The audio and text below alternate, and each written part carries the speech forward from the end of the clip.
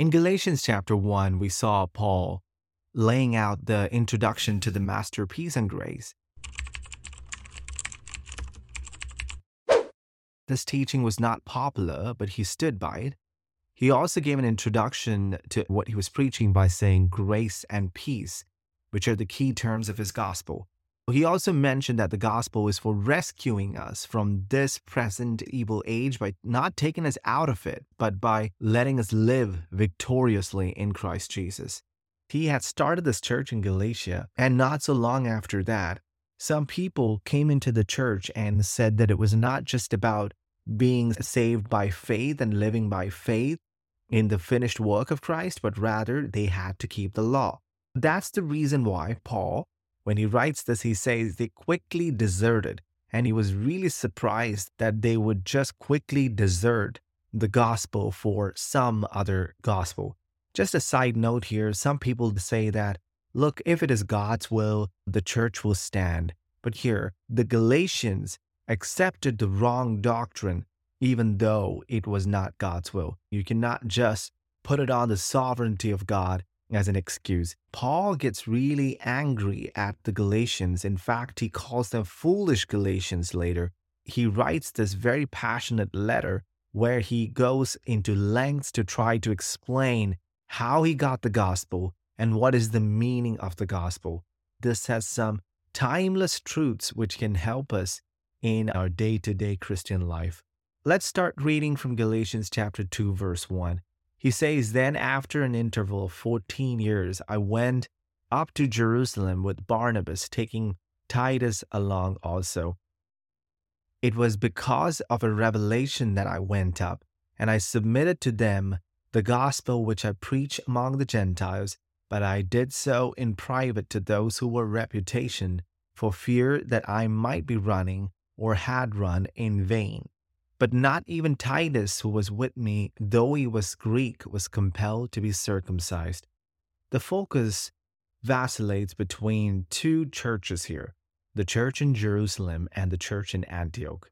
For those of you who need a little bit of context here, the church in Antioch was a Gentile church full of Gentile converts, and the church of Jerusalem was formed on the day of Pentecost when Peter preached and 3,000 were added. So there was a huge church. The one in Antioch was a huge church as well, but the difference was that the majority of the people who were attending the church in Jerusalem were Jewish people, and the majority of the people who were attending the church in Antioch were Gentiles. So think about the kind of things that these churches went through. The church in Jerusalem, remember that they didn't have it easy. When the church was being persecuted by Saul, who became Paul later, many of the members scattered to different places, but Peter, James, John, they stood in Jerusalem, and they became the pillars of the church at that time. Everyone was growing in their understanding. So it's not like everyone understood everything. Paul focused mainly on Gentiles, while Peter focused mainly on the Jewish people. So you have two different people groups formed on two different bases. There's this Jewish church who were brought up on Jewish value system, strict values and rules, regulations. They were brought up with the Mosaic law, which had the way they should live in every area of life it touched. And then when they came into Christianity, some of them still followed it, and it was going on that way. They were polished people in a sense. The Gentiles were really barbaric people. They did not have any morality or way of life. When we think about Gentiles today, which are the non-Jewish people, we know we have a standard of life, a certain morality, a certain way of thinking of good and wrong. Even the most depraved of cultures, we still have a certain level of morality. That is because Christianity has touched almost every culture and has changed the way people see good and bad. That is at least one of the reasons.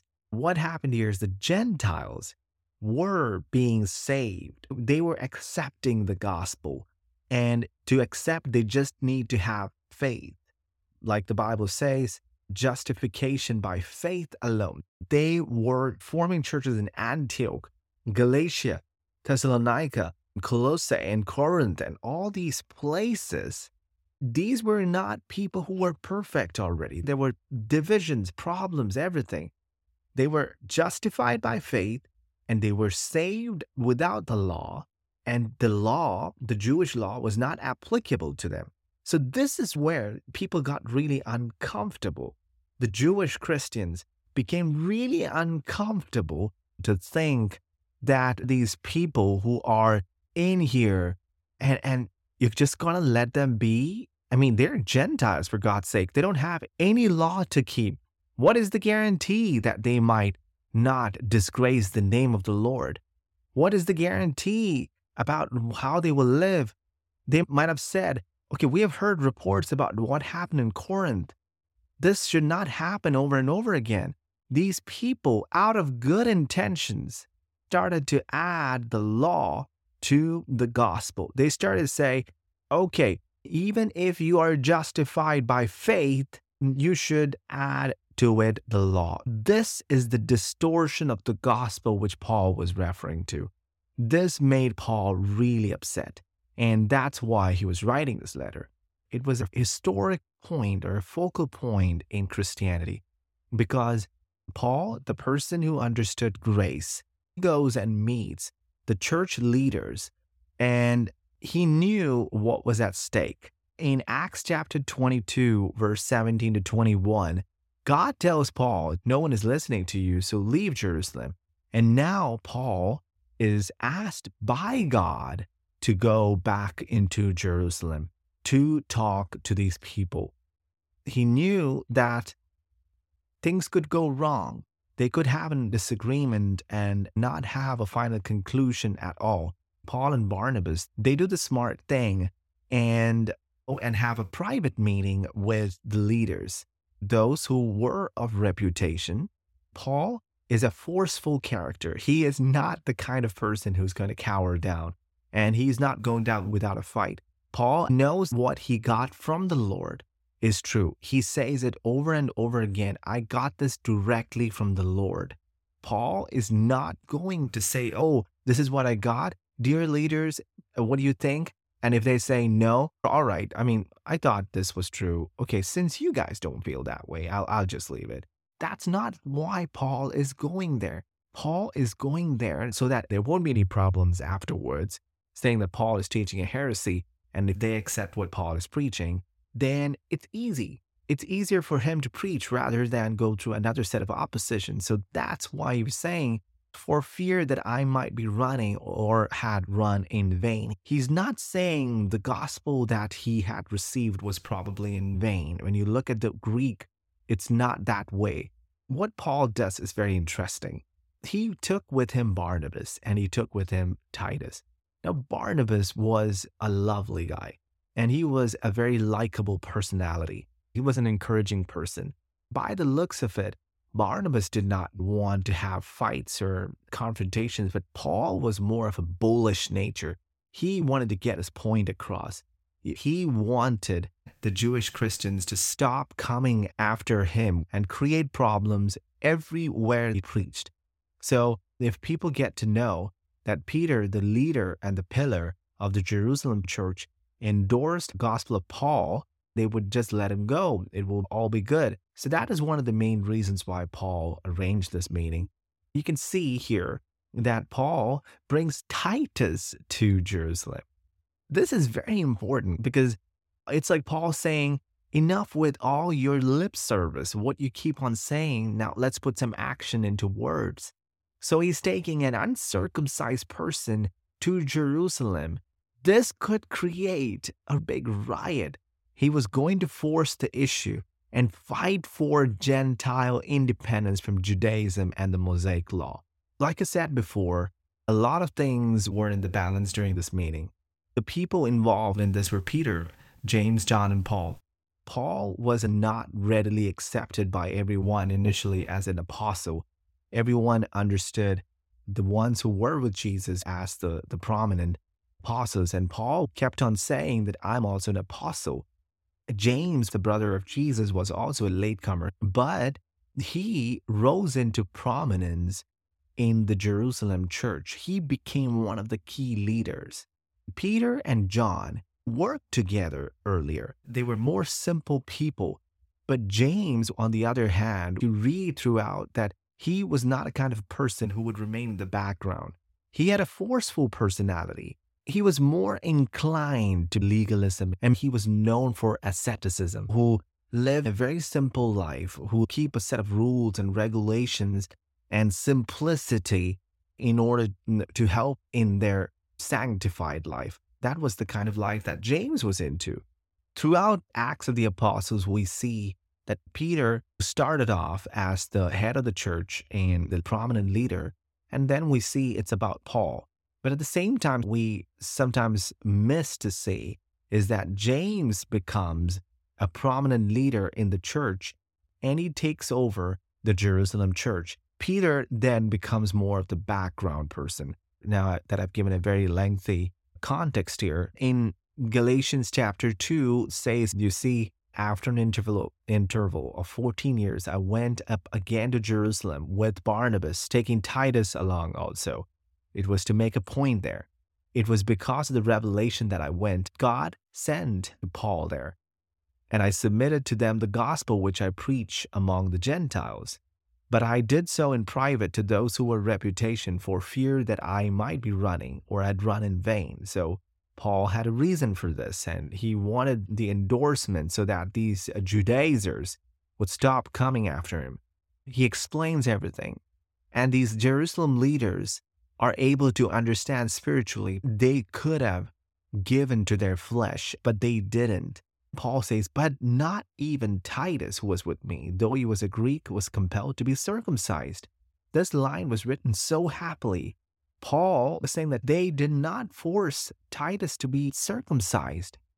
Paul is saying, okay, so they accepted it. These reputed leaders were happy to endorse Paul and the gospel he was preaching, the gospel of grace, that the Gentiles do not have to keep the law. They are justified by faith and not on the basis of their works, and they don't have to keep the law afterwards as well because they are not under the law. So let's read verse 4. But it was because of the false brethren secretly brought in, who had sneaked in to spy out our liberty, which we have in Christ Jesus, in order to bring us into bondage. So what Paul is saying here is that he had made these agreements with the leadership in Jerusalem, but there were still these secret brethren, that means Jewish Christians, the secret brethren who believed that the law should be added. They snuck into these gatherings pretending to be brothers in Christ Jesus as members of the church. They saw that the church members were not following the law and secretly added the law. It's easy to demonize these people, but these were people who just wanted the church to live right. It's not like they wanted to destroy the church. I want you to relate this with what happens even today. A lot of people add rules and regulations on top of the gospel, not because they want to take down the church or destroy the gospel. It's because of their lack of understanding. They're deceived, and then they think this is the way to do things, and they add things into the church, eventually creating problems and destroying the local church there. Back in India, where I come from in India, there are many denominations, especially Pentecostals, that insist that in order to live a holy life, you have to wear white in church. And they insist that you remove your jewelry. So if someone wears a different color, it's an unwritten rule, but you will be looked down as someone who is not living a holy life. If you're wearing a flashy color, then you'll be looked down as someone who's not living a holy life. And if you're wearing jewelry, you will not be allowed to be baptized. Trust me, I know it sounds crazy, but I've been part of these churches. You see, this is the kind of legalism that has been introduced into these churches in the name of holy life. I've had conversations with friends who came from legalistic churches. They come over here and they see the liberty that is available in Christ Jesus, they see that the people are not wearing white. They're not doing things the way we do. So they say it's an unholy church. There's no presence of God. Why? Because they have been brought up under a legalistic standard that this is how holiness looks like. This is what I'm saying here, that there were things that were added also in the church in Colossae, that it was about do not eat this, do not do this, do not do that. And the reason why they added these things were so that you will seem holy. This is your holiness. There are several more examples of legalism that you can see. Many think the more holier you are, the more fasting that you do on a Sunday morning. I don't fast on a Sunday morning. And I've seen the looks of people when I tell them that I don't fast on a Sunday morning. A lot of people fast on a Sunday morning because it's part of the expression of their holiness. And also they want to feel closer to God. Why? Like we discussed in first episode, that you do something, you feel that you've earned something to come into the presence of God. So as a result, you fast and you feel closer to God. But the point is that you cannot get closer than you actually are in the Spirit. If you walk in that understanding, you don't need to fast before you go to church on a Sunday morning. You can be in the realization of who you are in Christ Jesus. I lead worship in the local church that I attend. And what happens is I hear people saying, oh, don't say anything funny or crack jokes before the service starts because you just need to wait for the presence of God. You need to wait in holiness. You need to sit still. I don't do that. It's not out of lack of reverence for God, but it's in the understanding that my God is my Father. I call him Abba Father. I joke with my dad. I joke with my parents. And why should it be any different with my Abba Father who is in heaven? It's not that I'm waiting for his presence to come. I am living out the presence of God that is already in me. I'm never without his presence.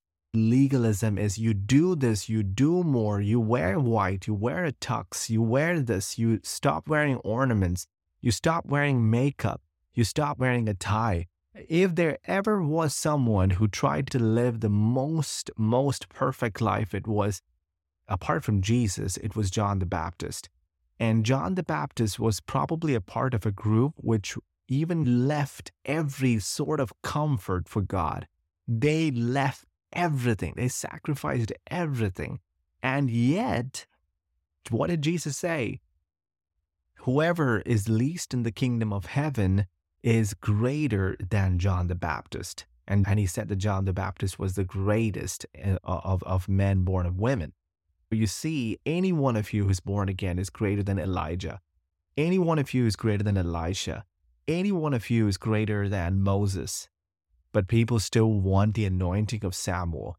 They want the anointing of Issachar. They want the anointing of Elisha. It surprises me. Why do you have to go for something lesser when you have the anointing of Jesus Christ in you? So you see, the false brethren were there. They were not there because they wanted to destroy the church, but rather they were there because they wanted to have things better. They didn't want to have Mr. Alexander in the church, the recently converted Gentile, walking around, and he has led a very adulterous lifestyle, and he has just been born again. I better give him some set of rules that you shall not do this, you shall not do that, because who knows if he doesn't have these rules and he might end up trying to flirt with someone. In grace, there was a possibility of chaos in the minds of these legalistic people. In 2 Corinthians chapter 3, verse 17, where the Spirit of the Lord is, there is liberty. There is liberty in the gospel, no matter what people say. It makes people uncomfortable. They want laws to make sure that everything is right. Reading verse 6, it says, "From those who were of high reputation, what they were makes no difference to me. God shows no partiality. Those who were of reputation contributed nothing to me." Paul is saying here that these big apostles, amazing, awesome men of God, and that's not the reason why he went to them. He was saying it didn't mean anything to them. And he makes a point here that God doesn't show partiality. I've seen from church to church how people show partiality. I've seen people who preach saying, don't say anything against the man of God. Because if you say anything against the man of God, God's wrath shall come upon you. The point is, yeah, don't say anything against a man of God, but don't say anything against anyone who's a child of God.